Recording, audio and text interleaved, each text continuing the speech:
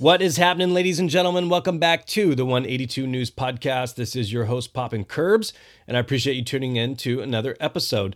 Today, we're joined by an extremely special guest. This is a rad one, not gonna lie. Joined by Rick DeVoe, who managed Blink for a long time. It was such a pleasure to hear his perspective and stories. We talk about the early days. I mean, this is late 1994. They weren't even Blink-182 yet. They were still going by Blink. So it was so cool to kind of pick his brain on what he was thinking at the time and the thought process behind some of their moves. I'm just so appreciative of him taking the time to do this. He does not do a lot of these interviews, so it really is a special treat.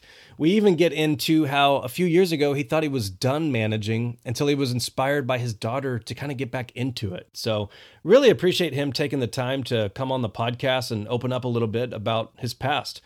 If this is your first time listening, I'm just a Blink fan. And I launched this pod a few years ago just to create a fun, positive place to talk about this band that means so much to us. And I wanted to get cool history and tell cool stories. So I'm always just so thankful of these guests taking time out of their day to come on and hang out with all of us. I'm just a Blink fan trying to do rad shit for other Blink fans. So again, I want to thank you all for tuning in. I want to thank Rick for taking time out of his day to do this podcast. Be sure to follow the @182 News Pod Instagram page. That's typically where I'm posting things and future episodes and such. So be sure to give that a follow. Can't wait to hear what you all think about this episode. Hit me up once you're done listening. And I'm not going to waste any more of your time. Let's jump right into this. This is my conversation with Rick DeVoe. Really hope you enjoy it.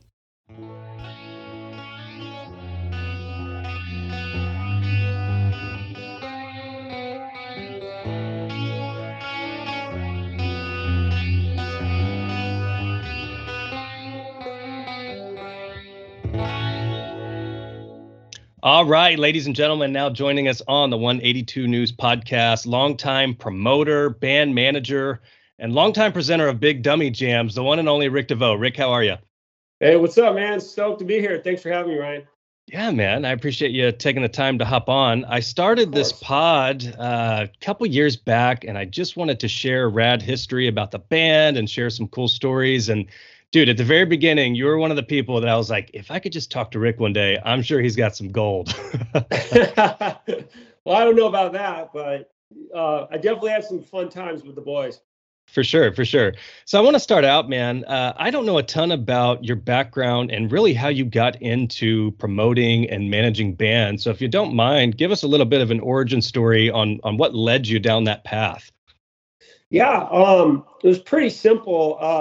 I was obsessed with surfing, and my whole world was surfing, and that's all I did. I went in high school, and we just I grew up surfing Malibu, and I just loved it. And then when I was in high school, I started the surf club at my high school, and I was the president. And we needed to raise money because I wanted to put on a contest. I was really obsessed with surfing contests, like the professional ones. And so I put on a noontime concert with my friend's band called the Czechs, which they were like this like mod band, this mod ska band, in like literally like 1985. And we put this show on in the multi-purpose room at my high school, and all the kids showed up in there, and my friend's band was playing, and a slam pit broke out, and my principal freaked out, and like the whole thing just went chaotic, and he's like, shut this down. And then like when it all shut down and everything was like, kind of went south, I was like, that was the most badass thing I ever did in my life. And so I was like, wow, that was really cool. So I kind of got into promoting shows in the Hollywood area that were surf movie premieres. And my very first show was at the Whiskey A Go-Go in Hollywood, and it was called the Big Dummy Jam. And we premiered a surf movie, and I got hold of some bands that were like kind of popular in the area. And I I literally sold out the whiskey. 450 people all came in from Malibu, Topanga Beach, Santa Monica, Oxnard, and they all came down. And the owner of the club was just like, dude, who are these people? How did you get all these people to come to Hollywood? And this is insane. And so he started letting me have like Friday and Saturday night options at the whiskey in the 80s, which was like kind of gnarly to get. You know, like that was like a hard thing to get. And then slowly, the surf movies I was promoting were getting more and more popular. And I was working with bigger directors. And then I started working with bands that were on the soundtrack of these movies. The director in particular, his name was Taylor Steele. And there's a documentary, I believe, on Netflix called The Momentum Generation. And the Momentum movies was when I was in it. So I basically took Taylor's movies and I promoted them in all the beach areas because I wanted to just go surfing and figure out a way to get people to pay for me to be able to go surf in Hawaii and up the coast in California and in Florida and New York and then all the way to Australia and so on. And I just got so obsessed with working with these top tier companies like Billabong and Quicksilver and Volcom, and then getting to work with Epitaph and all the bands at the time, which was Pennywise and Bad Religion and Rancid.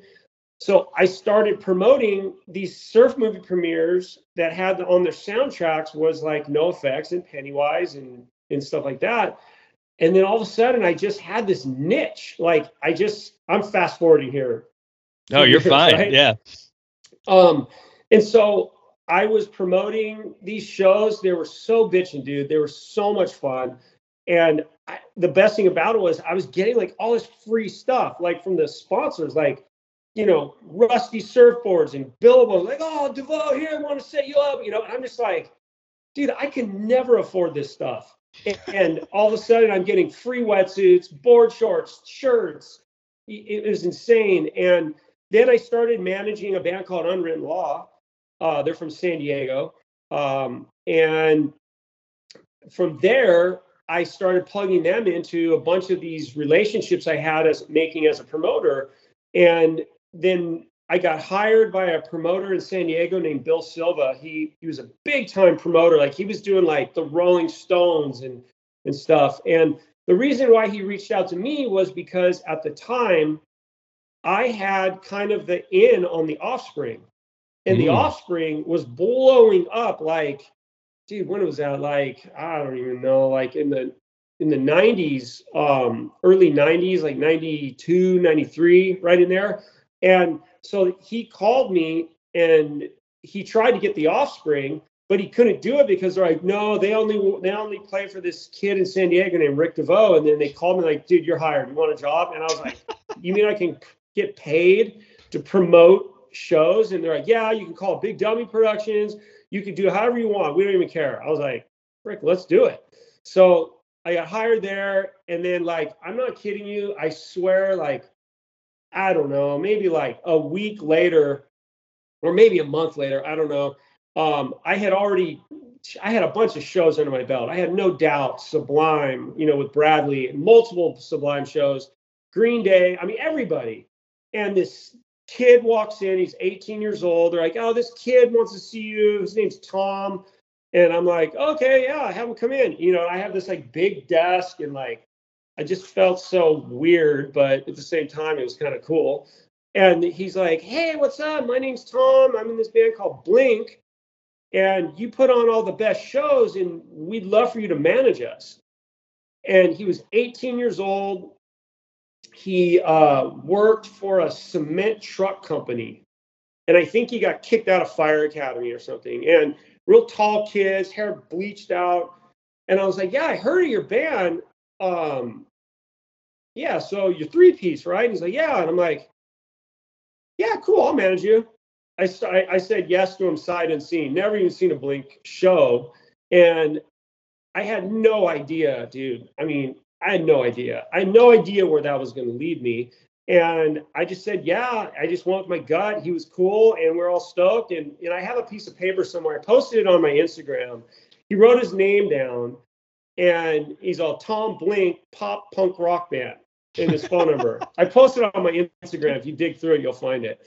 And I still have it to this day. As funny as that is. And so I just started plugging Blink into all these surf shows that I had. And the thing was, all the surfers really liked Tom and Mark and Scott because they were so funny.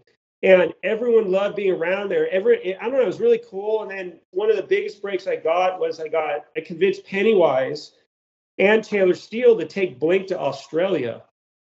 And I don't know how I pulled that off. I think I got that done in a jacuzzi somewhere talking to Fletcher. I don't remember. I just somehow convinced their camp to do this. And I was producing these shows, so that helped. And then, dude, we go over to Australia. I'm over here with Blink. They really had only never even played out of San Diego. I think I got on some shows in LA, Las Vegas, Phoenix. I mean, I seriously don't think it went much farther than that. And we went over there, and their label, Cargo Records, had a partnership through a distributor called Mushroom Records. And so we get over there, and we had like a press lady. Her name was Liza. She's awesome. She actually ended up working for me. And there's a label. And so they came to the show. We did really well playing with Pennywise. And then like 4 or 5 months later, I rebooked it to go back to follow up on playing that show with our own shows. And dude, the shows were like selling out at like 200 cap rooms. Oh, man. And then the song connected on Triple J radio in Australia. In Australia, broke Blink-182. Like, I've always loved that. Ones. Like, with the exception of Mike Halloran at 91X, who was playing them in San Diego, but that entire cut, they broke, and they literally, because they didn't really break in San Diego at that point. Mike was playing them, but Australia broke them, and there was like crazy fans. And you know, once again, dude, none of this would have happened if I wasn't a freaking obsessed with surfing. I surf every day. I surf today. Everything in my life is based around it, and everything I have is because of it. And my love for punk rock, my love for ska, mod music, all that stuff played into this. And I just went on to promoting shows, surf, skate, snow events. I took Blink to Alaska, played them with Offspring, and they toured all over the place. And it was just really badass. But that's kind of how I got into all of it. And I'm still pretty true to it even today. That's so wild, man. So it is. I trip out on it too. I got to ask, what's the origin story of the Big Dummy Jam? Where did that come from? All right. So in high school, it was your classic 80s high school. It was in El Camino High School in Woodland Hills, the school where Bad Religion went to. All the Bad Religion guys went to my high school. Sylvester Stallone's wife was the head cheerleader at my high school. Like, she was gorgeous. I forgot her name, whatever her name is, Jennifer something. I don't know. It was just straight out of a movie. And there was the Surfers, and then there was this like jock group, and then there was this other group we called the JCs. They were known as the Junior Crips. There were a bunch of white kids, suburban kids, that were endorsed by the Crips. Oh, shit. The real Crips. Yeah. And I think when I go back and think about it now, what I think it was partially, I think it had something to do with drugs. I don't know. Like getting drugs into the suburban schools. But I have no idea. But anyways, there was these cliques. And in the Surfers, for some reason, we were all really tall and lanky. And we would always just do stupid stuff. And so on the classic Friday night after football games, everyone would conjugate in this shopping center. And one night, this Vaughn's truck started taking off, and we're just all, dude, let's run and jump into the back of that thing. It'd be so funny. And the truck was going pretty fast, but we run and jump, and the truck slammed on its brakes, and we hit the back of the thing and slammed down. And then all the jocks were like, oh, you freaking big dummies, like blah, blah, blah. And then we just thought that was so funny, because like we just would never think. We would jump or we do stuff without thinking about it because we were kind of big dummies, and it kind of stuck. And then I decided to call my concerts the Big Dummy Jams, because it was all my surfer buddies that would come to these shows. We would give out free surfboards, free wetsuits, and like we would say like, all right, the first one who gets up here and hangs a BA to the crowd gets a free surfboard. Dude, like 30 of my friends up there just showing their ass and like in the diving back in the crowd. And it was just like stuff like that. It was just really weird, kind of goofy stuff. And that's where it came from. I love it. I love it. So Tom walks into your office. You had never heard of Blink at that point, hadn't heard any of their music?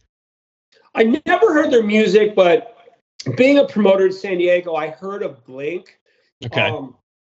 Only because I was always at Soma. Soma was the famous club to this day that I actually have my bands Sitting on Stacy and Aqua Dolls playing there this Saturday. Sick. It's pretty sick. I'm actually really excited about it. But Soma's been in the mix forever. And so when I would go and flyer for my shows, I would see like maybe like a flyer like Blink, and it would have like this little rabbit, or Blink side stage playing with like, you know, opening up First to Four for like POD, you know, like a band, like, you know, kind of, you know, they were just like every other opening band. So timeline wise, and this is something that we've been trying to figure out, there's picture proof of you at Soma for the Cheshire Cat release party. You're on stage next to Tom. That's February 1995. Do you happen to recall when this meeting with Tom was? It couldn't have been too much longer before that. No, I was actually, now that you're saying that, I was thanked in the Cheshire Cat record. So I want to say I got hired at Bill Silva's in like August of 94. Okay. And right around August of 94, maybe July 94. And then I want to say Tom probably walked into my office in like maybe October or November of 94, somewhere in there. Yeah, that makes sense. That's right where we think Cheshire Cat was basically being finished. Yeah. They were working. I think it was with he produced. He was in a band called Fluff, and they were on Cargo Records, and so O was like the guy. You know, he was the guy, and they were making that record, and I got involved before the record was finished, and it was really cool. So when you become manager at that time, and this is for folks like myself, I just genuinely don't know what a music manager does. What is all of a sudden your day-to-day work for Blink starting then? So first of all, I always believe that the best managers are managers that were promoters, because when you're a promoter, you have to come up with an idea, you have to build it, and then you've got to sell it, and then you got to make sure it sells through. And there's a creative process involved in that. When you manage a band, I mean, that's it, dude. I like, if you would see my lists that I do, I'm still very old school, but like, I just have lists like this. This is my typical list. That one says Aqua Dolls right there. You know, like I got ones for Sitting on Stacy and everything. I just get up early in the morning and I just figure out every single thing I could possibly do to promote my band. If there's a long shot, I'm going to give it a shot. I mean, I just nailed down the Incubus Sublime tour for the Aqua Dolls. Do you know how, like, dude, that's happening this summer in Sheds because of an idea I had. Wow. And it just, you know, and that's no different than, like, I remember when I got Angels and Airwaves on the Foo Fighters shows in the UK. Dude, let's take Chris Shiflett surfing. He loves surfing. We got surfing. He's like, dude, this is so rad. Rats in life. And he's like, you know, dude, what's going on? What, you know? And I'm like, man, I really would love to get Angels and Airwaves to play with you in the UK. And sure enough, we landed the Hyde Park shows, which Tom is playing in front of like 70,000 people. And I swear that thing came about because of a surf trip. Yeah. And it's no different than getting Blink on those early shows with Pennywise. It's passionate things that I'm passionate about, or my friends, and I would go those routes. And I just won't stop. It's promote, promote, promote. That's what managers do. Plus they manage once you get, more technical. Like I've been on calls all day today with Republic Records for sitting on Stacy. They're a major label. And when Blink was younger, we dealt all the times with Cargo. And then we got them signed to MCA. And MCA has like all these different divisions from, artist development to A&R to you name it, Yeah. And you as a band manager, you not only have to promote your bands and make sure they're getting good tours and stuff, but you also got to make sure that the people that are invested in you absolutely love you as a manager and love the band. Yeah. And if you don't have that, I just feel like you're not going to get the people to go the extra mile for you. And I was able to do that with MCA. I was able to get those folks at MCA to go the extra mile, spend the extra dollars, spend the extra time. They have rosters they got to work, but they loved working with us because I didn't believe in like punching and like, yeah, you got to do this for my band or whatever, threats. I was more like shakas and like, yeah, dude, what's up, bro? Like, you want to call Mark and Tom? Call them, man. It's open door. I want you to feel ownership here. Yeah. I want you to feel there's this barrier and I'm in control. And with that said, Blink went on to have really great relationships at the record label. And I had great relationships. And so whenever I wanted something, I would get it because I think just because I was really cool to everybody. And so was the band. That's my secret sauce. I like it. I appreciate you sharing that. 1995, the band's kind of Cheshire Cat releases. They've got you involved. There's a booking agency, the Tahoe Agency. I've always heard this referred to as a real big moment in 1995. They bring you on as well as the Tahoe Agency. What can you tell us about them? I don't know much about them other than just they're a booking agency. What role do they play? It's very, very cool. So because I was a promoter, I was obsessed with mod music, ska, the Specials, Madness, the Untouchables, the English beat, like obsessed. And that's actually how I segued into punk rock. So when I became a promoter, not only was I promoting surf movie premieres with bands that were in it, once I got hired at Bill Silva, I was now able to promote mod shows, ska shows. And I was able to put on shows with bands that I really enjoyed, like the Toasters, Skank and Pickle. These were bands in Sublime. These were bands that I was buying shows from the Tahoe Agency. So when I picked up the band as manager, part of the job you got to do, Ryan, is you've got to build the infrastructure. You want to have a winning NBA team? Well, you can't just have 5 average Joes. You've got to have like 5 rad players. You know what I mean? So yeah, plus a good bench. So I had to build a team, and I knew because Blink had nothing except us at the time, and they had some momentum in San Diego. I had to sell them.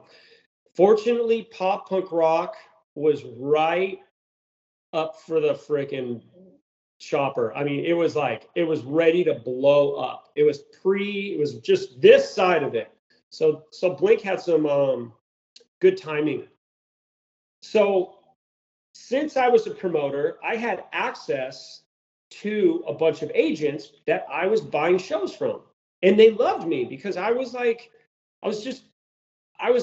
promoting these shows out of passion. Yeah. And there were some really good agents that I pitched. One in particular, who I'm still good friends with today, still kicks himself that he turned me down. I bet. And I'm not going to say his name. Um, so Rick Bondi, who ran the Tahoe agency, was booking Sublime, Skanky Pickle, and all these ska bands that I was buying from him. And I said, "Hey, Rick," I called him up one day and I go, "Hey, I got this band Blink, and I need an agent, and this is what I'm going to do with them." And I sold him the idea of working with a punk band when he didn't have a punk band. I go, "Rick, you're all weighed over," and I kind of vaguely remember this, but I was like, "Look, dude, you got all your eggs in this one basket in the ska thing," which is cool. And ska punk really took off shortly after that, obviously, with those bands I mentioned. And so I sold him on the fact of having a punk rock band. And it was cool because we were the only punk rock band on his agency roster. Now, obviously, the Tahoe agency isn't CAA or William Morris. You know what I mean? They're not. But he was a boutique agent that was getting shows for his band when live shows were flourishing. And he bit. And that's how they got on there. And a fun fact, Rick's assistant, this young girl, super cool, lived up in Lake Tahoe. She was so nice to us and always would like help us get whatever we needed. Her name was Corey Christopher. Well, Corey Christopher now books Imagine Dragons. Oh, wow. And Corey Christopher's husband manages Rise Against and Pepper and a bunch of stuff. And Corey lives 1 mile from here. And my daughter is her day-to-day nanny. Oh my gosh. Yeah. It's so crazy how things work out sometimes. Dude, it's so cool, man. It's like I'm really proud of my whole thing. It's just so authentic and everything. But yeah, I'm that's exactly how it happened. And then the Tahoe agency thing came to an end I think in 99. Gotcha. So August 1995, still known as Blink, but that's about to come to an end. How do you get word that there's an Irish band that doesn't want you all going by that anymore? How does that conversation kind of get started? That is one thing that I can say if you're a manager, before you manage any band, make sure they've got their trademark in place. I was a young manager, I was a promoter turned manager. I hadn't crossed that bridge yet with trademarks and stuff. And I still had a lot to learn. But yeah, we were off and running and Cheshire Cat was released as Blink. And then, we hired Bill Silva hooked us up with a really great lawyer, Mitch Tenzer, who we actually ended up working with through the entire career. I don't know if he still represents Mark now, but I don't think he does. But 20 years, with this attorney, and then like one of their first things they sent over, like, we have a cease and desist on the name of your band after we just did a deal. I can't remember. Wait, this was 95. I can't remember. Maybe I think we signed MCA maybe in like 97-ish or 98. I got to go back. It's been a while. But, getting that, it was just like, what? Yeah. What? It's like we had already been, we'd done a bunch of touring and like, what do you mean change our name? Like Blink is the shit. Like what? Yeah. And so, dude, if I could go back, I would. I wish we were still just called Blink. And then Mark, I think Mark just came up with the number randomly. That's a story I've always heard as well. I didn't know from a manager's standpoint. It's like you're just building this thing up. It seems to be taking off, and it's like, shit. Yeah, it sucks. It happened to me with a band we were managing called River Phoenix that ended up becoming called Phoenix TX. Same thing. We got River Phoenix Estate. They're like, yeah, no. And then I managed another band called Red West.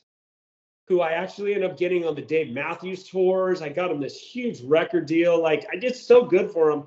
I partnered with my buddy Timmy Curran, who's also an artist. That's another success story. But I got a cease and desist from the Elvis Presley estate saying, because Red West was Elvis Presley's bodyguard. Oh my gosh. And it's just like, nope. So we had to change our name to the Red West versus, I don't know. It was just, gotta be careful, kids. So you talked about this a little bit earlier. So 96, you guys get over to Australia. And actually on the podcast, I have a ton of listeners in Australia. They fucking love Blink. And it's always been so rad to me. Because Australians are freaking rad. That's why. Yeah. Every Australian I've ever talked to is just so rad. The decision is made to go with MCA. This is kind of a pivotal point in the band. What do you recall about that point in time as far as suitors, or, I mean, did you guys feel like you needed to jump to MCA, or how did that play out? So, yeah, so this was a time in the business, which it doesn't really exist anymore, that I see, where the DIY bands, the Warped Tour bands, all the Epitaph, like, if you went to a major label, they'd shame you. They'd be like, you freaking sell out and blah, blah, blah, right? So what was happening at this time, rewind back, I think to 94, I was working at Bill Silva's office, or maybe it was 95. It might have been 95. You probably want to check me on this, but I'm now promoting all these pop punk rock bands. Like, I'm the guy in the building. There's the country guys, there's the guys that are doing your mainstream artists, blah, blah, blah. But when it came to punk rock and ska, like, that was my department in the building. And then one morning, I was on the mailing subscription for Rolling Stone magazine, and lo and behold, they just plopped on my desk, and they're like, holy shit, Rick. And it was Green Day on the cover of Rolling Stone magazine. I was like, oh my gosh, there's a dude with blue hair singing, it was like, holy shit. So I grabbed the magazine and I run into my boss's office and I just slammed it on his desk. And I'm all, I freaking told you, look at this. Green Day's on the cover of Rolling Stone magazine. That sort of opened the door for thinking outside of the box with majors. That opened the door for majors to get in now with these indie bands. Trust me, NoFX, they were courted. Offspring was courted, and they went and signed a major label deal. I think they went to Columbia. Bad Religion went to Atlantic. Yeah. Everyone vacated Epitaph, except Pennywise, which they were offered. All of them were offered. If you were a punk rock band and your shit was on, and you were doing stuff right, you got Green Day opened the doors for that. And so we were right behind them. I mean, Green Day already made it. Like, they were on Woodstock that year, I think. That was the year where all the mud was getting thrown at Billy Joe, and it was just this classic concert where you have this punk rock band on this mainstream revival festival that happened in the 60s, but they're now part of the grunge is starting to, the Nirvana movement, everything was like, Soundgarden and all that. It's like, holy shit, here comes punk rock. Yeah. And so we were on Cargo Records, and it allowed us to take meetings with other labels, and we did. I remember getting driven around in a limousine with Tom Wally's raddest dude. He was like president of Interscope. It was before the Jimmy Iovine days, I believe. It was Interscope, and he met us in a limousine in Las Vegas, and we're driving around this limousine. I'm like with Blake, I'm like, this is crazy. Like, he wanted to sign us. We went to Epitaph Records, and what was so interesting was, dude, if this was like 3 years prior, I would have been all Mark, Tom, Scott, like, we are going to Epitaph. Like, this is the shit. But 3 years later, which was like in 95, 90, whenever that was, I'm kind of spacing on when we did it. I remember we walked through there and it was like a punk rock candy store. But I just remember Brett Gerwitz's, I don't know, it was just something he was saying that, I felt like we were going to be kind of lower on the totem pole. Dude, there's Rancids in front of us and NoFX and Offspring, he's, and all these things, and Pennywise. So we were going to be, a small fish in a big punk rock pond. So it was cool. We were super excited. But then MCA Records reached out. And I'll tell you, for me, what the big thing was. The president of MCA Records, his name is Jay Boberg. Now, I believe Cargo made a deal with MCA Records for an upstream. So if at that time, a lot of major labels were dipping in and trying to own these indie punk rock labels, because like Sub Pop, Epitaph, they were all flourishing. So these major labels probably had meetings where they were like, we need to go buy a cool indie label, or we need just go get one. So MCA did some sort of an upstream deal with Cargo, and we got on the radar at MCA because I believe the owner of Cargo, his name was Eric, he handed the Cheshire Cat CD to the A&R or the president. Fast forward, so we had a meeting and we met with Jay Boberg. And so I'm like, well, shit, I've got nothing to lose. I'm like, so Jay, tell me what you've done. And he's all, look, I signed the Go-Go's in the Police.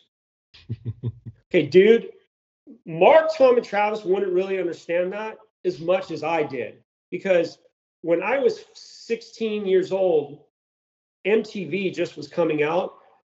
And I was like the biggest Go-Go's fan then, and I'm still the biggest Go-Go's fan today. That's why I signed the Aqua Dolls. Gotcha. Okay. When he said that, and I go, whoa. Tell me about IRS. Tell me everything about it. And that's what I made him talk about. We walked out of there and I'm like, no. This is where we're going. Like, we have to go here. Dude, you guys don't get it, but the Police was a 3-piece. Yeah. And he knew how to break giant bands. He had an ear for it. And I just had this mad respect for Jay. And we signed there. And I'll never forget, maybe, I don't know, a year into the meeting, he's like, hey, Rick, come up here. We lived in San Diego, so I had to drive to Burbank a lot. I'm not Burbank, Universal City. And he sat me down in his little outer room, and he's like, you've done such a great job with all these tours you've got, the Warped Tour and everything. And he goes, I'm going to tell you right now, he goes, your band will be headlining the Universal Amphitheater this year. And I'm sitting here going like, wait, what? And he goes, yeah. He's all, it's going to happen. And I swear to you, it happened. And he knew with those songs, he knew that the way that his team he was building with his label, he knew it. He knew it. And sure enough, everything he said happened. Everything.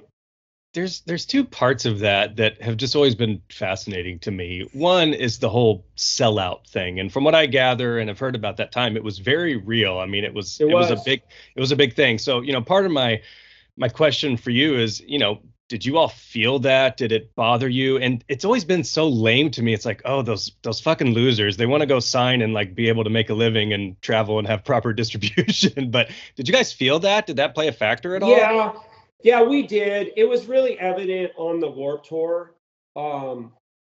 It was a bummer, but because Blink were so funny and we didn't have, I don't know, and they were cool. They were also backed by the best surfers in the world.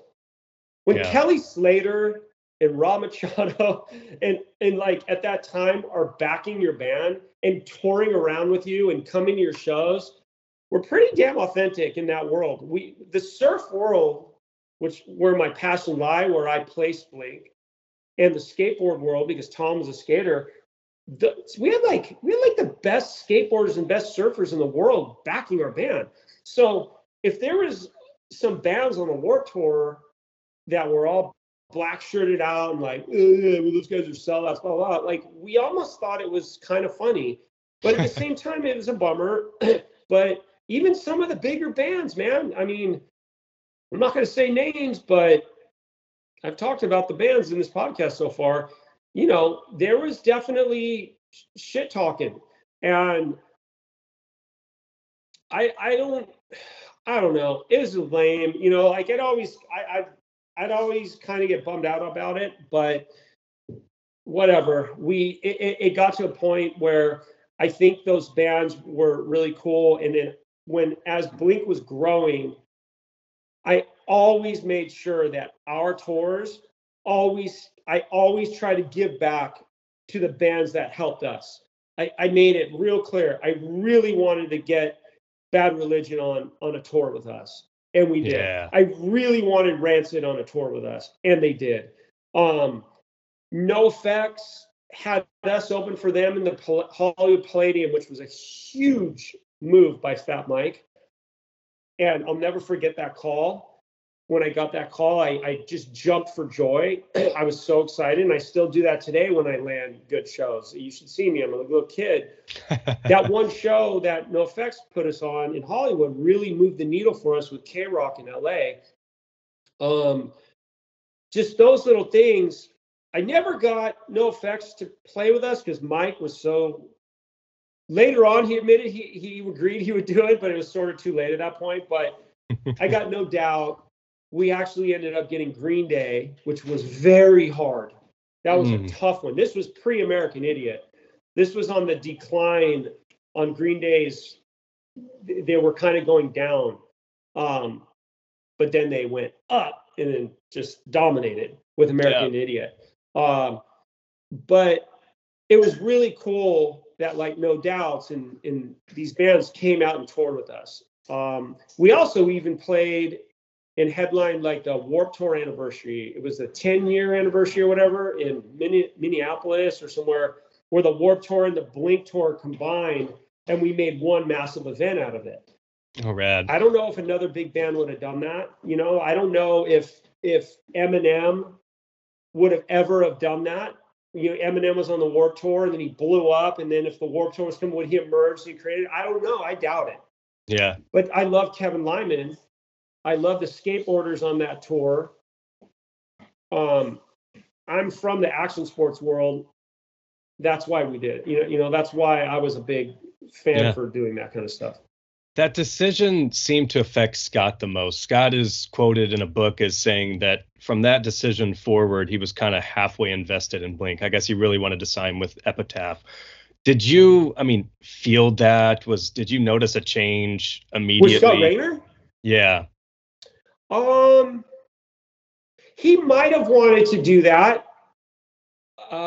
Epitaph was, to a punk rock kid, very sexy. Yeah. It's Brett Gurewitz. He's in Bad Religion. He's got, he might have. And we did photo shoots that probably would not have happened at Epitaph. Yeah. But they still were fully approved by Mark and Tom. Right. So, I don't know. I vaguely, I don't know. I feel real sad for Scott. You know, like he kind of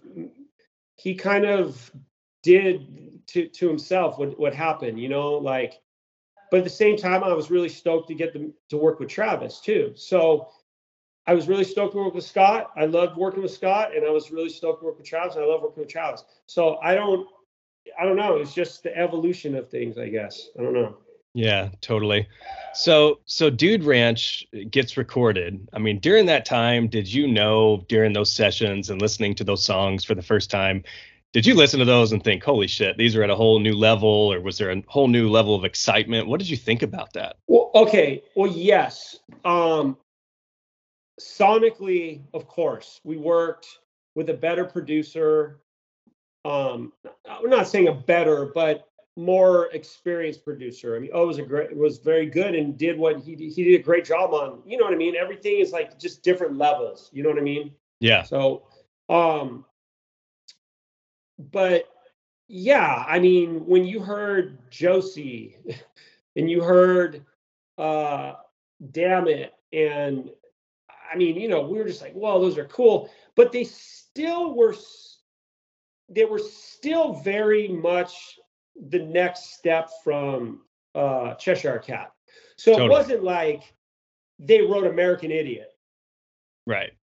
It was still Blink. It wasn't like, it wasn't anything that was like, oh my gosh. Although it was, but it really was still, it was Cheshire Cat 2.0. Yeah. Better quality, better, we had money. So we can hire better, producing and better equipment and mixing and stuff. We had money. And we had money to market it. And this Yeah. was all pre-internet. I mean, pretty early days of internet. So, I mean, did I know I had lightning in a bottle? No, I didn't. Did I know we had a better record than before? Yes. I'll never forget back in the day, KROQ in Los Angeles had this thing called the Furious 5 at 9. And once again, why I wanted to go with MCA was because they had a really good radio department. And so my best friend, Paul Gomez, called me, who was running Billabong at the time, and then ended up starting Hurley Clothing with Bob Hurley, which, we were all sponsored by them and stuff. Oh, yeah. He called me up. I was living, Liz, I had just bought my first house. It was like $150,000. My first house in California. And I was like, I couldn't believe I was able to buy a house. Like, I was just tripping out. I remember I was like in my house for 2 months, and I get this call at about 9:05 p.m. And Paul calls me and he's like, oh my gosh, freaking Blink is on Furious 5 at 9.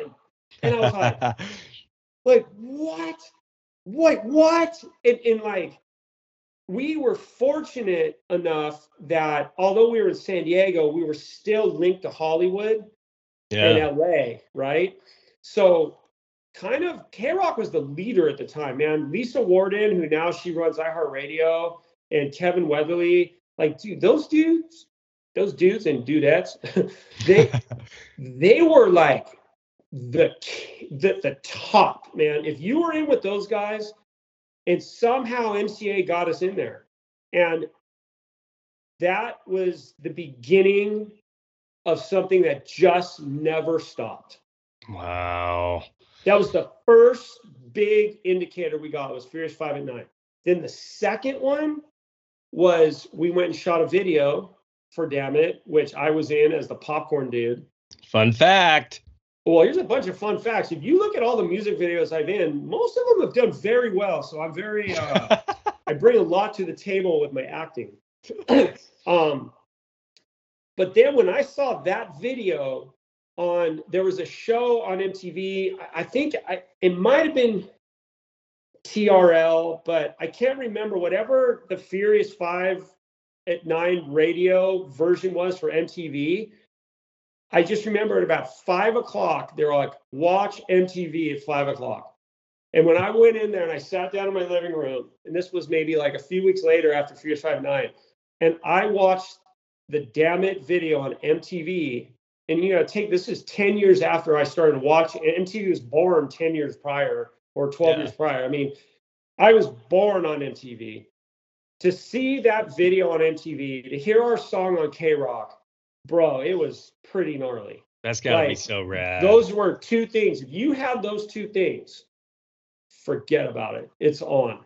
And that was when all those punk bands and everyone started getting a little more snootier at us. Like, whoa, whoa, whoa, it's just like, oh gosh, here we go.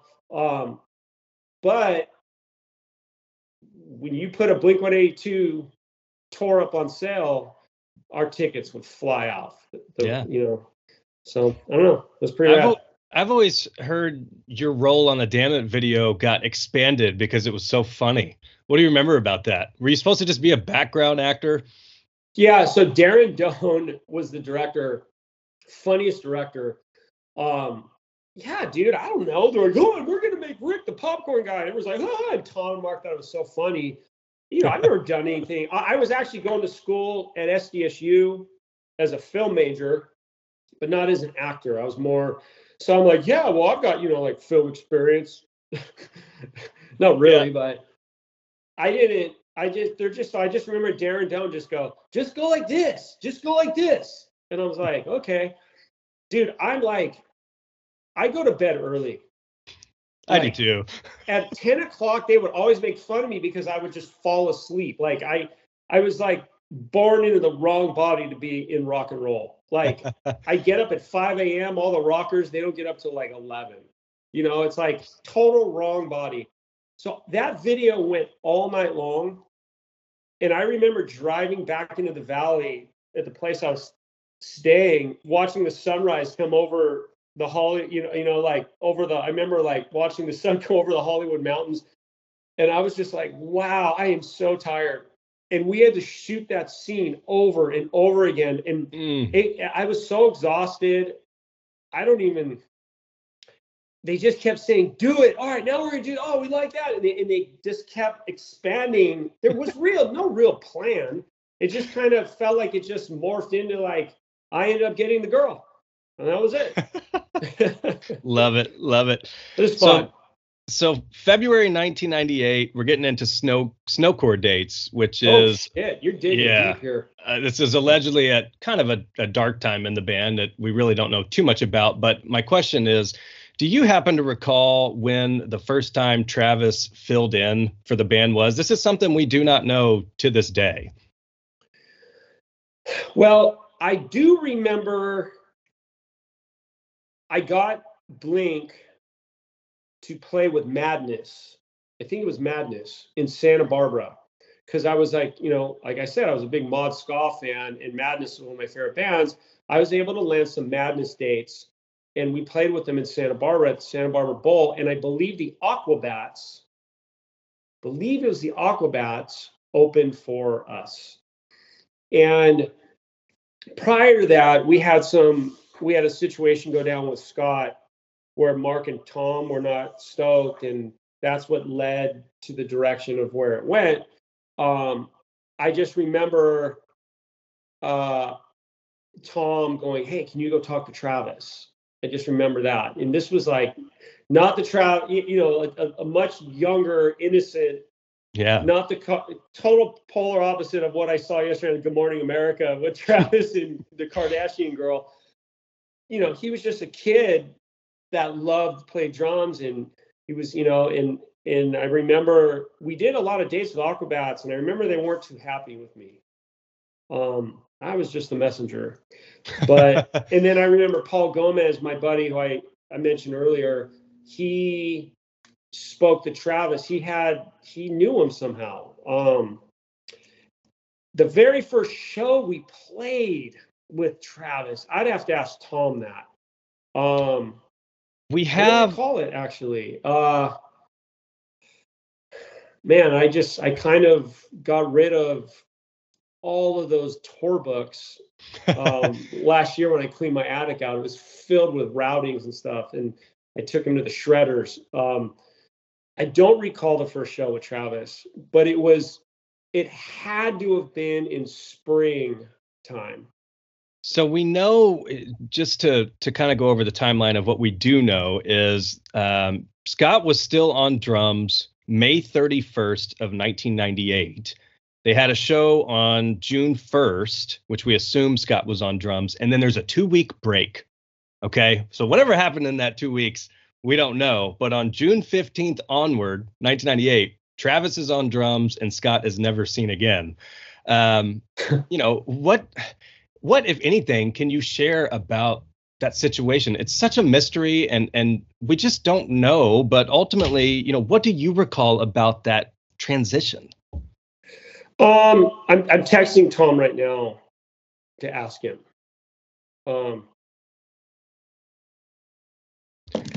Hopefully he'll give me an answer here. Yeah, so look, any kind of thing like that, it's sad. Totally. For Travis, he was rad. Obviously, it went on to some giant things for Travis. But, I had already logged in a couple of years, if not 3 at that point, with Scott. And Scott was a young kid. I think when I first started working with him, he was 16 or 17 years old, So I was in my late 20s, 28. And Tom is 6 years younger than me.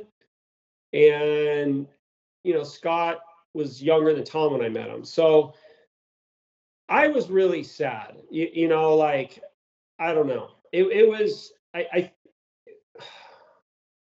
it just wasn't, anyone would not think that was a fun time. Right. Having all of a sudden I had now where I was like managing him. Now I have to look at him as like, hey, on behalf of Mark and Tom, it just, yeah, there are some really bummer parts about being a manager sometimes. Yeah.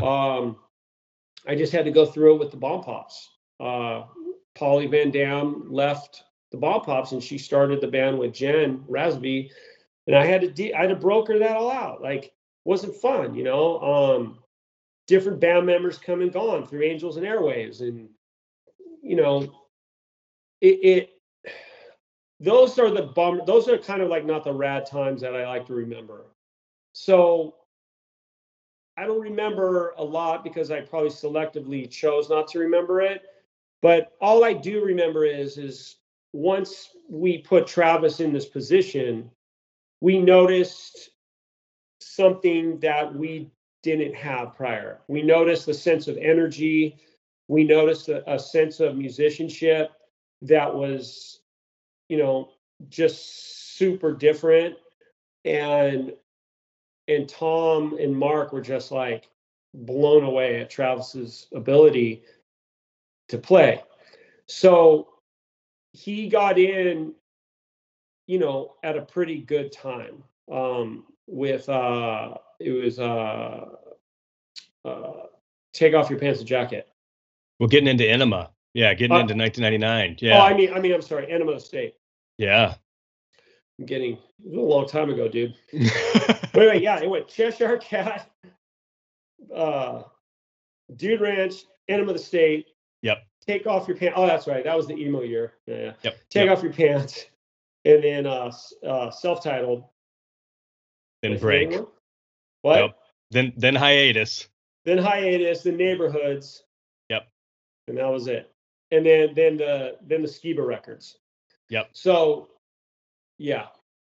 So the Enema of the State thing was really when you asked me earlier, did I think with Dude Ranch we had something? Well, Enema of the State now was different. Then we knew we had something. Like, yeah. That leads perfectly into my next question. With Travis on board, getting into the Enema sessions, Jerry Finn's on board, listen to that stuff for the first time. I mean, what were you thinking when you heard this stuff?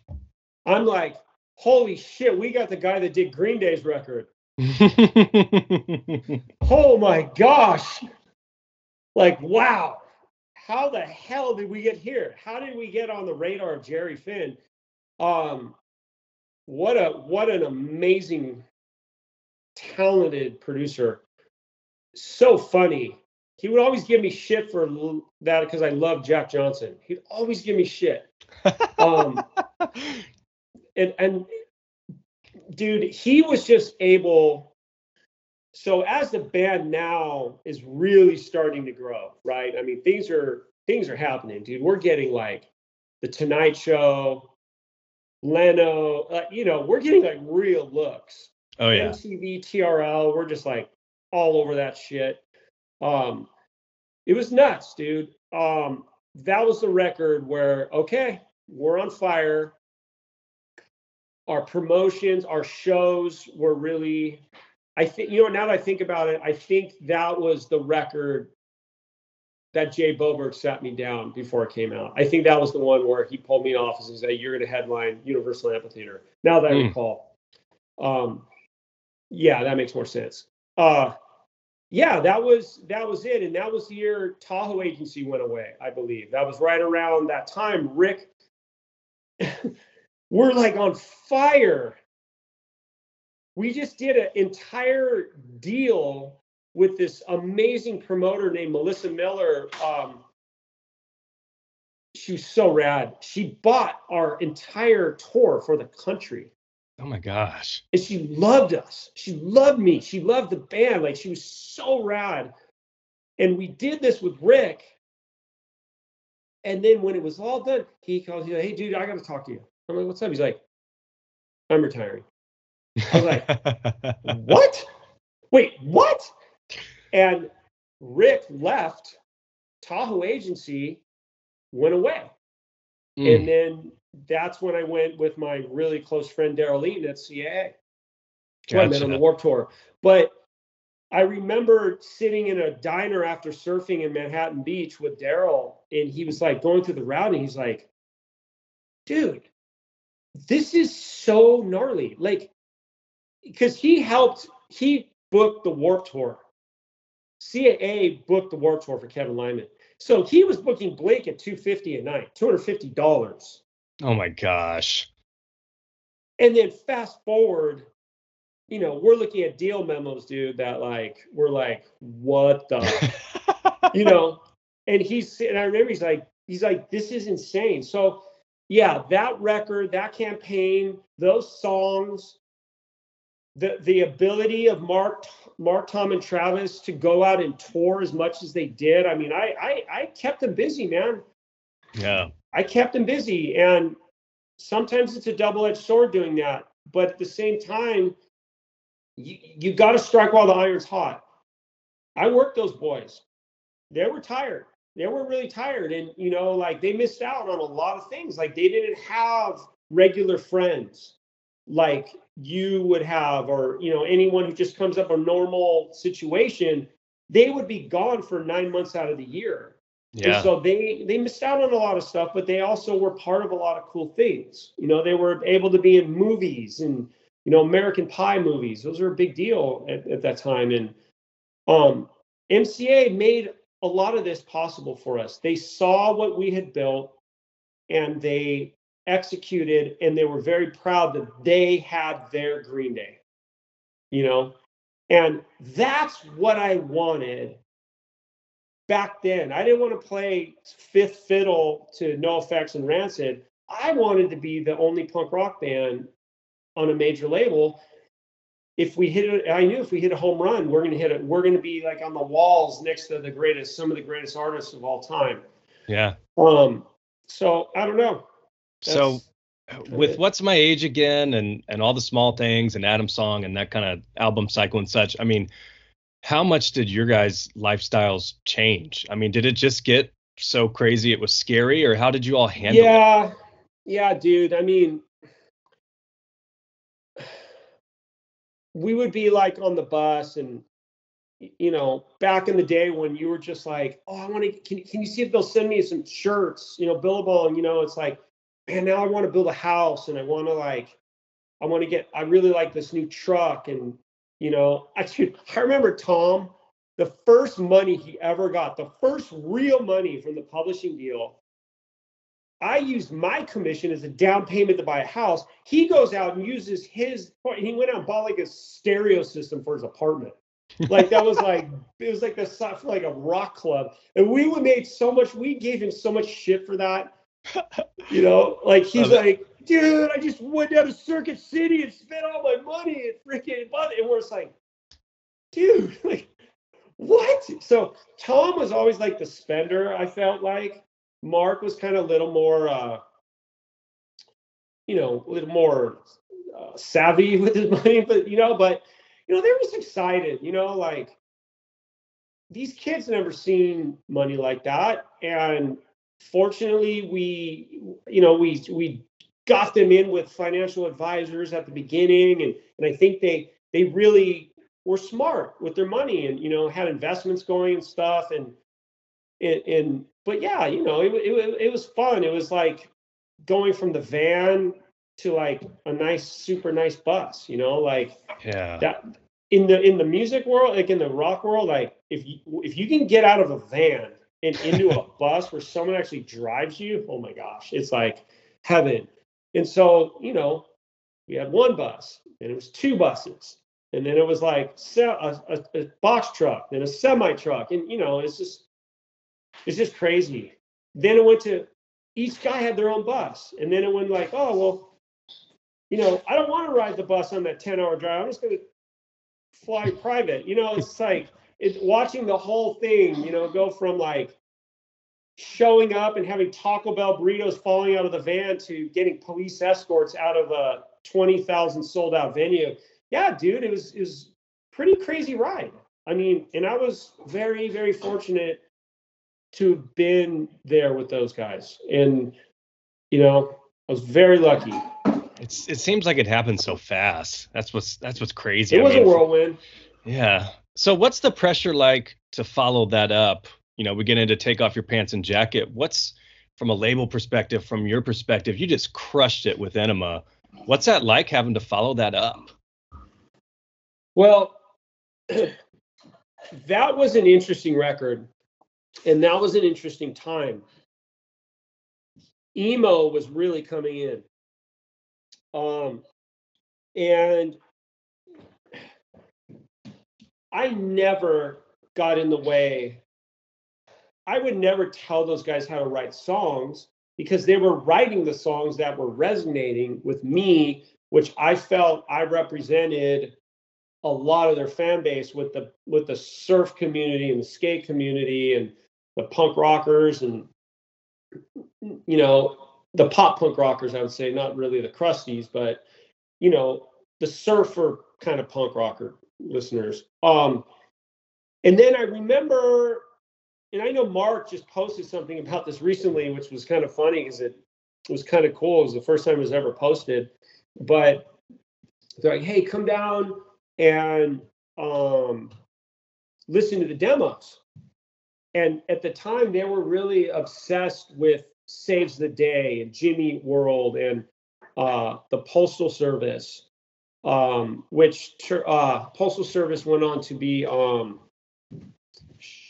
I forgot the name of well, there was a band called the Postal Service, and they went on to become a different band that everyone liked, and I'm spacing on the name. I'm sure you can look that up.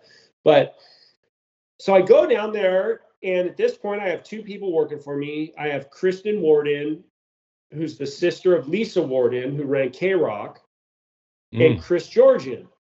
And Chris Georgian and I and Lisa, we go down. I mean, not Lisa, Kristen. We go down to the studio and we listen to all this music that they wrote and recorded. And he played me the whole record.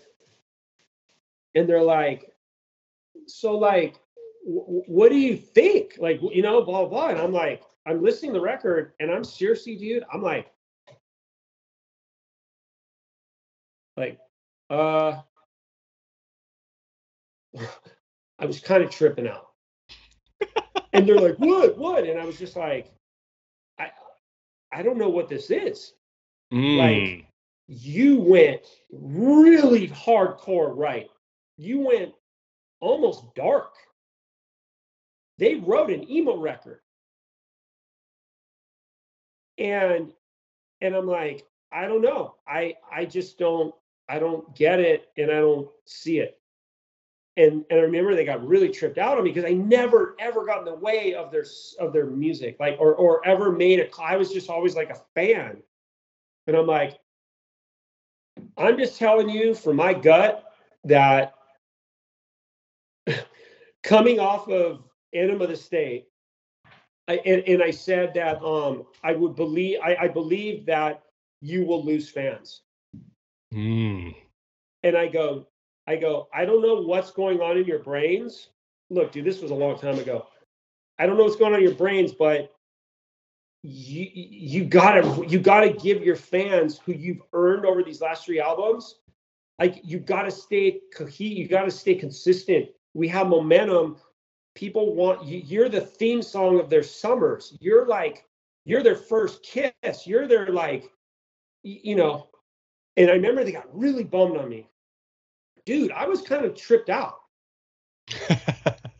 And so they freaking went home, and Mark and Tom in minutes wrote First Date in the Rock Show. Oh my gosh. And they're like, "Are you happy now?" I'm like, "Yeah. Yeah, actually I am." Okay. And then shit, those songs blew up. Oh yeah, for sure. I just got a text from Tom. Okay. See here. Let's see what Tom remembers. All right. I said, "Do you recall your first show with Travis?" He said, "Fresno or Bakersfield, maybe. Back then with Madness." Okay. Or in San Jose or something the next night. So that's pretty close. Okay. Yeah, you were. It sounds like to me we were on tour with Madness, and I had to. I think I had to deliver the news to Scott. I think this is all coming back. I really blocked it out. And then since we were on tour with the Aquabats, I think Travis filled in. The story go. Nice. Yeah. The infamous story is that Travis had to learn the set in 45 minutes, came out and crushed it. But I'm pretty sure that, yeah. So that's it. So there you go. You're a lot closer than you were.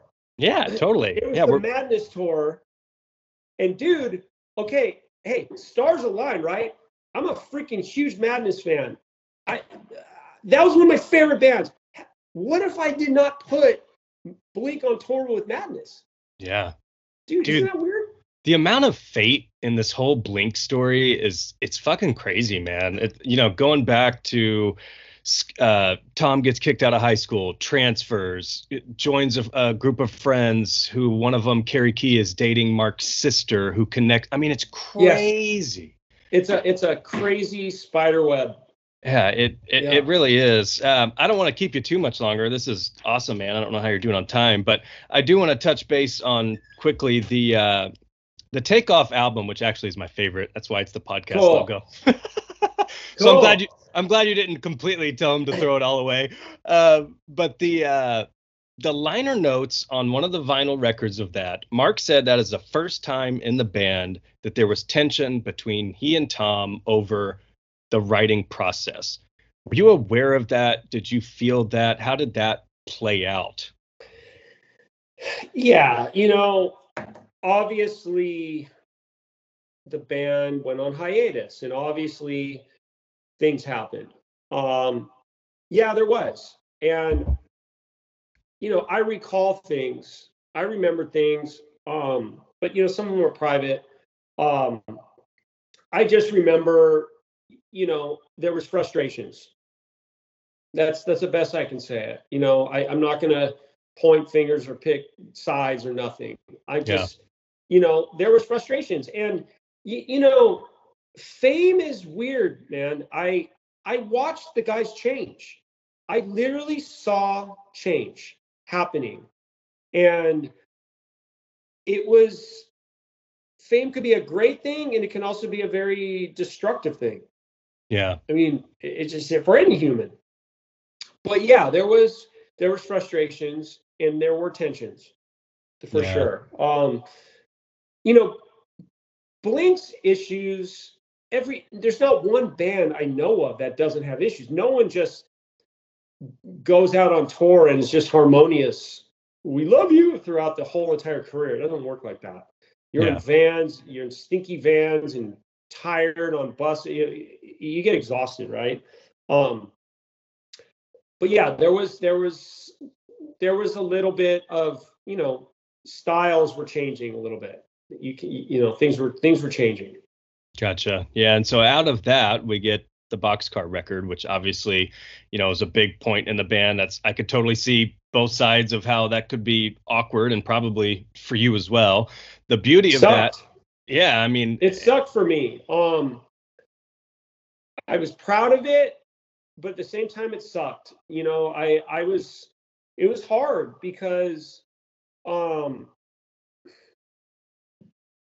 to me, we had Blake. Like, we worked so hard.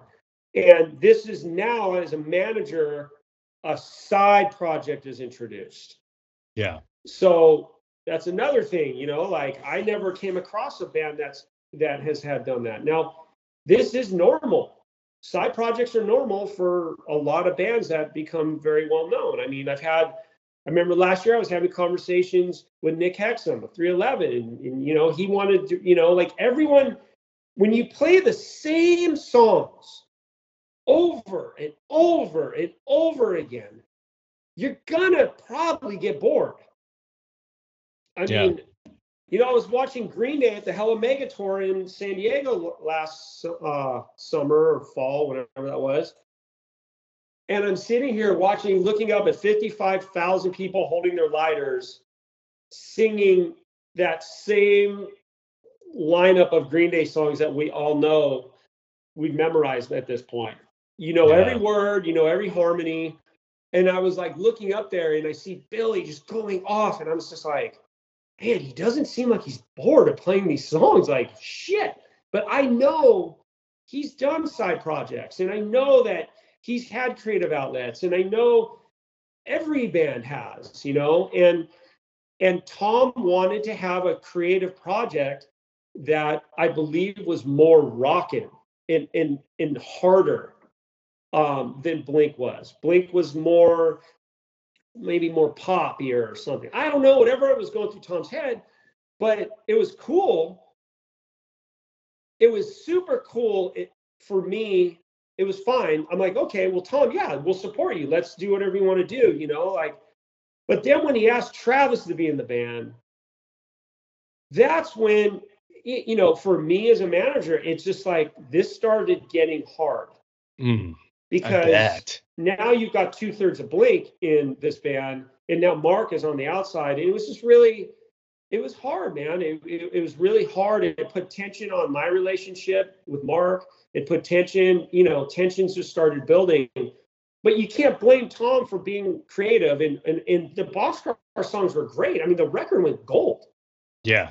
It wasn't some record he did and it just got shelved. I mean, look at like what Pearl Jam guys have done. They've all put out side records, and like I said, everyone has done it. Yeah. But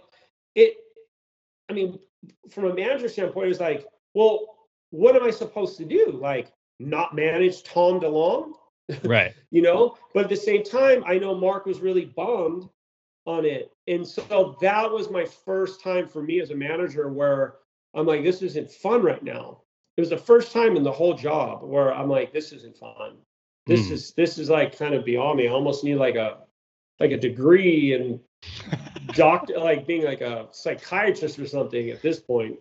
Oh my gosh. But it ran more so. Tom was able to do his creative outlet. Travis played on it. Mark, actually, I remember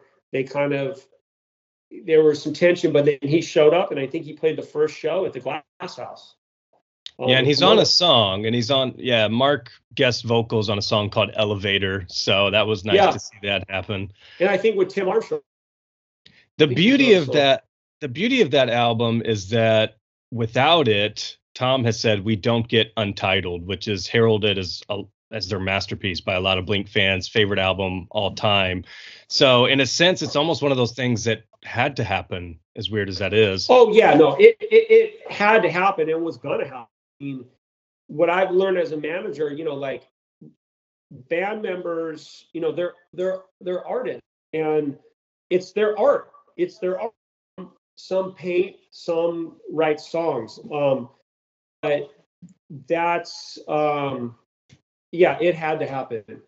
So heading in off the Untitled album, more touring, more touring. We're getting into 2004, 2005. Things kind of ensue as far as arguments go. At that time, I'm just curious from your standpoint. I mean, did you have a sense that this thing was going to blow up eventually, or did this truly just catch you by surprise? Well, like you said in Mark's liner notes, tension just started building. Like, people were growing apart. It was just happening. It's like, it's not like one person, there was no drugs involved. There was nothing, no one was stealing from anyone, or no one was cheating on each other's girlfriend. It was nothing like those like rock stories you would hear from like maybe the Motley Crue years and stuff. Yeah. These are three young, talented humans that were really good at what they did as musicians. And they also started businesses. I mean, Travis started Famous Stars and Straps, and then he started Meet the Barkers with Shane, ex-wife, and Tom and Mark started Atticus and Macbeth and Loser Kids. And so they're now not just only in a rock band, they're like businessmen. Yeah. So everything just started evolving. It is what it is. And, I did my best to hold on as long as, keep it all together as long as I could. I mean, I fought all the way to the very bitter end, to where I got the call that no, we're going with Skiba, all the way to the bitter end. So, I mean, I tried very hard. I mean, I got Tony Robbins involved, and I don't know if you know who he is, but dude, he's one of the best life kind of like, coaches in the world. Oh, wow. He's coached every president, every major baseball, football, NBA. I mean, he's massive. He was helping me, and I thought that was very cool of Tony Robbins. I mean, CAA helped me get that. I mean, this is the kind of league we're playing in now. We're playing wow. And it is what it is.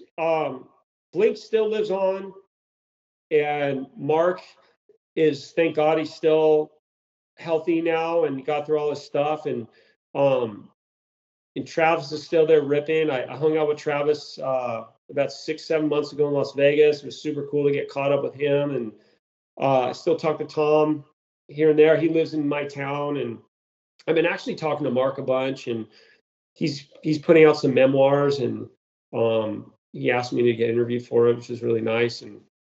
But it was a really magical time. And yeah, I really stoked I was part of it, Yeah, so hiatus happens. You go on to work with Angels and Airwaves, and then are you still representing them during Neighborhoods up through 2015? That's timeline wise. I don't know when you kind of stopped managing Blink, to be honest. Yeah, so when Blink went on their hiatus, Angels and Airwaves was born, right? So then Chris Georgian and Kristen and I worked with Angels and Airwaves. Mark and Travis went on to start Plus 44. And we were just like, I never thought I was going to be in this position. I never wanted it. It just evolved. And,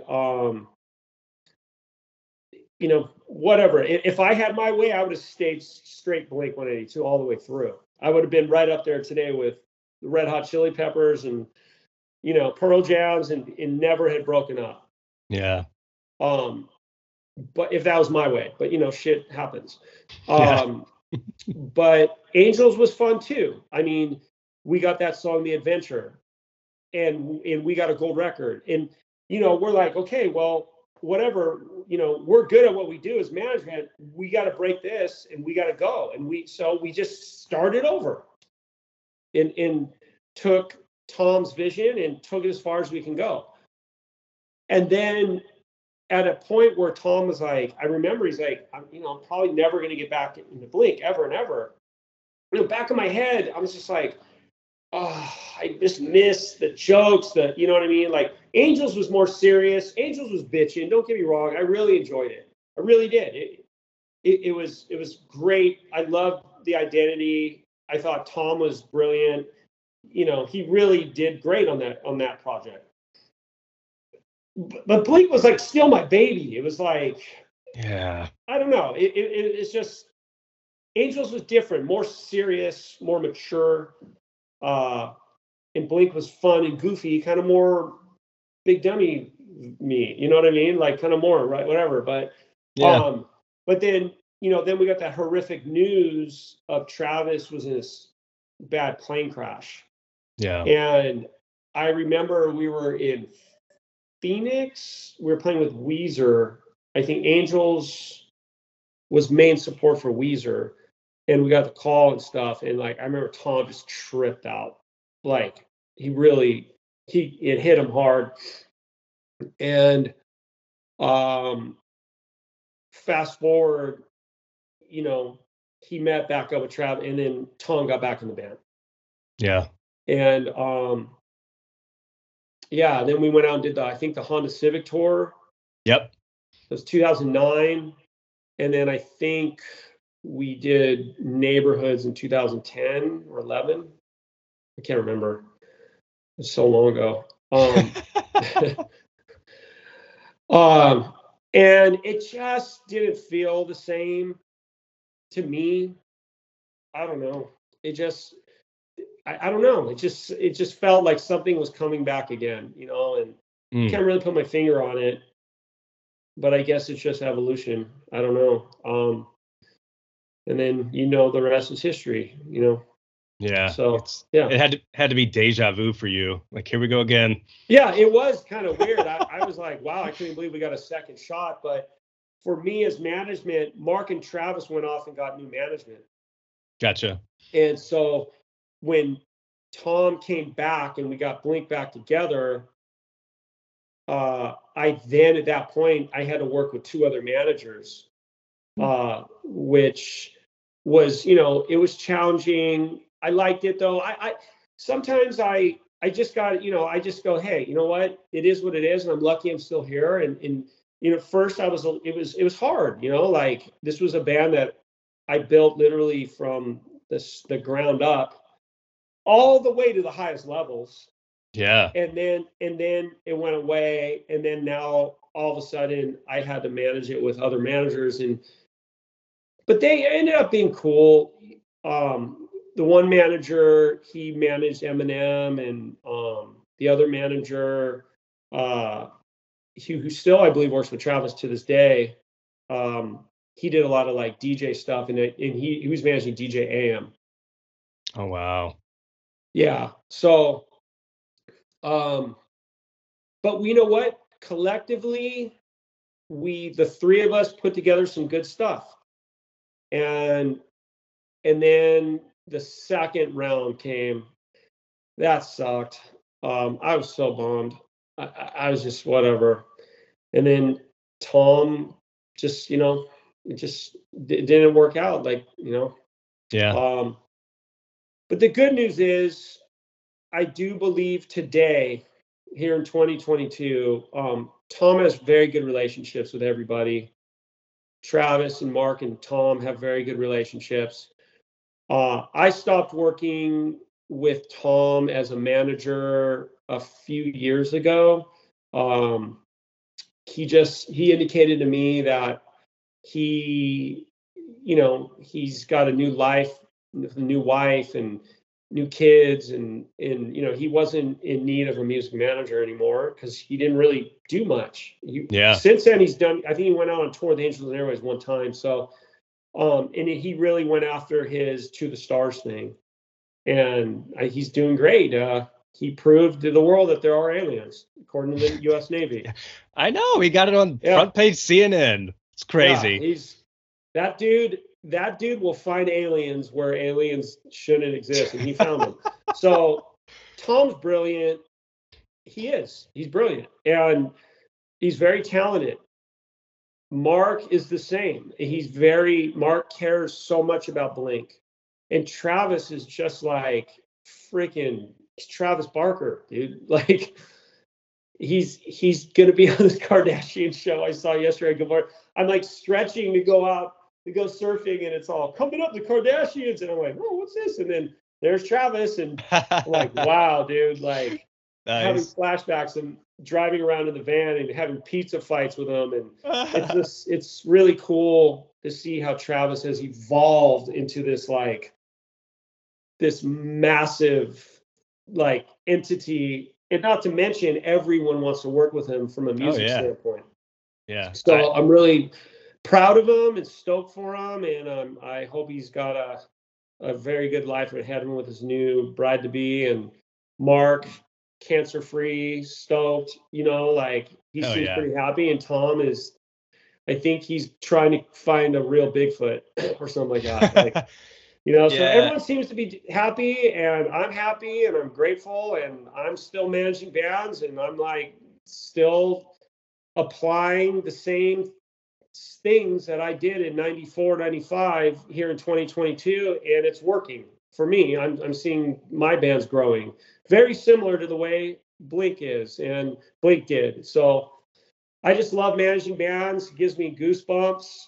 I love being on things like this. I don't do this often, but I love Blink, and it's everything for me. Like I went in this house I was able to buy because of the Blink 182, and I've been in this house for 25 years. So, oh my gosh. Yeah, dude. I can't thank you enough for your stories and time on this, dude. It's rad. But I wanna give you a chance to talk about what you're doing now, because on your Instagram, which is at Big Dummy Jam, you seem to be all over and you're at a ton of shows. So tell us what you're up to now these days and what band you're working with.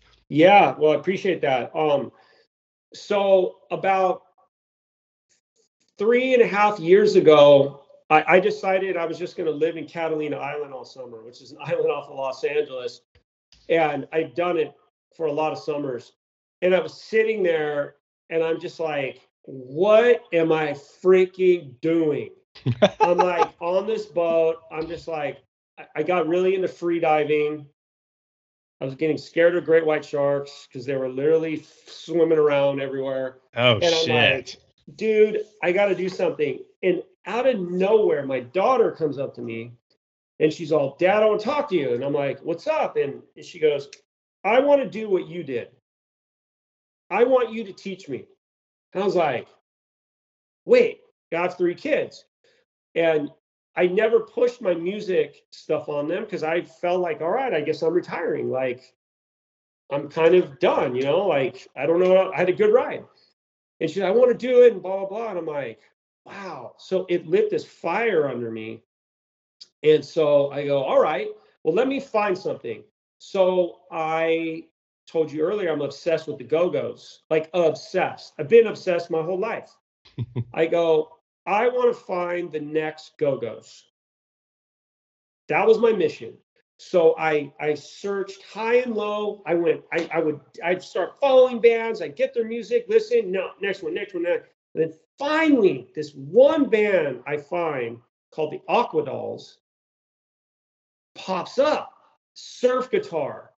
Sounds kind of like the Go-Go's, like the whole vibe, DIY and all this stuff. So I start I'm like trying to connect, but they don't have like a phone number. They just have a DM. So I'm like this 49-year-old dude DMing like a 22-year-old girl on Instagram. Like, it was so bad, dude. And I'm just like, no, like, your band's rad. Like, I have an idea. Like, dude, do you need a manager? Ignored me. And I'm like, freaking hell, I know this is the band, but I can't get in. So there's this band in San Diego that I knew that sort of knew the Aquadolls, and I'm like, you guys need to vouch for me. Call her up and vouch for me. So they called her up, and they vouched for me, and she called me. And then I started talking to her, and so I went and saw her at a show. Her band played in La Jolla 3.5 years ago. They had some success in 2014. They got paid $300 and got ripped off by the promoter at the show I went to. And I'm like, I don't even care. You guys are rad. I go, I got an idea. So I call my buddy Smitty, who manages Pearl Jam. And I go, dude, I know how much you love the Go-Go's. You got more Go-Go stories than anybody. Your band used to open for the Go-Go's at the Whiskey. Hear me out. And I laid out my whole game plan. He met me and Paul Gomez, my other buddy, who I talked to about earlier, who started Hurley. I go, you all got to meet me at this shitty club in Orange County called the Locker Room. It's a DIY venue put on by gutter punks. And so we go, these big time freaking successful dudes. We roll into the show. There's like 20 people there. and we're watching Aqua Dolls play. And the Aqua Dolls go, hey, and now everyone get down on the floor, get down. And they have this little shtick. And everyone gets down except Smitty. This dude manages Pearl Jam. He ain't getting down on the floor. And she stops the show and she goes, Smitty, get down on the floor. Ooh. And Smitty's all, damn, dude. And then he got down on the floor. And when he's on the floor and we all jumped up, he's like, I'm in.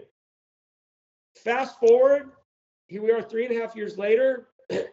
They've played Lollapalooza, Austin City Limits multiple times, been on tour with White Reaper. They're on a current U.S. tour with Sitting on Stacy. They're on Incubus, Sublime, Shed tour this summer. Damn. And I've got more stuff coming. They're playing with Travis Barker and Snoop Dogg in Vegas and May 14th. Their guarantees went from peanuts to real guarantees. They're now booked by William Morris. Dude, this is what I do. I see things, I put it together, I plug in all my friends that are passionate about it, and I wake up at 5 a.m. and I just do not stop thinking until I can get this band to be where they can make their own, where they can pay their own bills. These girls are starving. They're now not so starving, but I want them to buy a house. I want them to have, I totally believe it. My daughter tour manages them. Oh, rad. She manages, she does day-to-day management for them and Sitting on Stacy and the Bomb Pops. My daughter lit the fire under my ass. I've trained my daughter. I go on tour with my daughter. That's where I'm at. So I'm with Sitting on Stacy. They're signed to Republic Records, major label. Awesome. They're a great ska kind of punk rock band that is really kind of like, to me, the new Blink-182. Period. Sick. It's insane. They're fun. Their dick jokes are not as good as Tom and Mark. That's tough to beat. They're not as good. They're not even the same ballpark. All right. So sonically, they remind me of Blink. So it's in my wheelhouse. The Bomb Pops are on Fat Records. They just toured with Dropkick Murphys. They did the whole U.S. tour with Dropkick. My singer, she went up, and the singer of Dropkick had her come up every night and sing. So 3 years ago, dude, I was sitting on a boat. I had 0 clients, and now I've got 3 working bands that are doing great. Sitting on Stacy tour with the Jonas Brothers, dude. Oh, man. So I'm back in the game, and I've got 3 really sick bands. I'm super excited. And I've used all my experience from Blink-182 and New Found Glory and Pennywise and Angels and Airways and everything I've done. And I'm plugging in and I'm passing it on to my daughter. And as soon as these bands get to a certain point, in 10 years from now, I'm hoping my daughter is going to be on the cover of Polestar magazine as the most badass female manager out there. And that's where I'm at right now. And I still surf every day. So that's awesome, dude. It's you seem happy. You seem like just hell yeah, passionate about it. It's dope, dude. I love to see it. Thank you. I'm gonna get you out of here with some rapid fire, and then we'll wrap up. I appreciate your time, man. So rapid fire, favorite Blink album? Well, for me, I'm gonna have to say Cheshire Cat, because that was all my best memories when it was raw. It was just raw. I mean, Carousel, M&M's, dude, come on, that was the shit. This leads into the next one. Favorite Blink song all time? My favorite Blink song, I'm going to have to say, although I know sonically the Robert Smith song and like Miss You and all that, But dude, there's something that gives me the goosebumps when Mark starts playing that bass of Carousel. Yeah. I'm going back again to, look, they're all great. I mean, First Date Video was my favorite video of all time of Blink. But when you hear that do do do do do do do do do do do do, I mean, and then the Tom comes in with the guitar. Yes, dude. I'm getting chills right now. And that's on their first record, on their first kind of real release, not Buddha. Buddha was just a demo. Yeah. All right, so there you go. Yeah, dude, it's hard to beat that one for sure. Looking back, what's kind of your favorite memory of those days? It's probably so hard to pick one, but what sticks out? The most laughs I would have to say was the Pennywise Australia Taylor Steele surf movie premiere in Australia. Nothing beats those laughs. Nothing. Because we did not care. We loved VB beer, Victoria Bitter.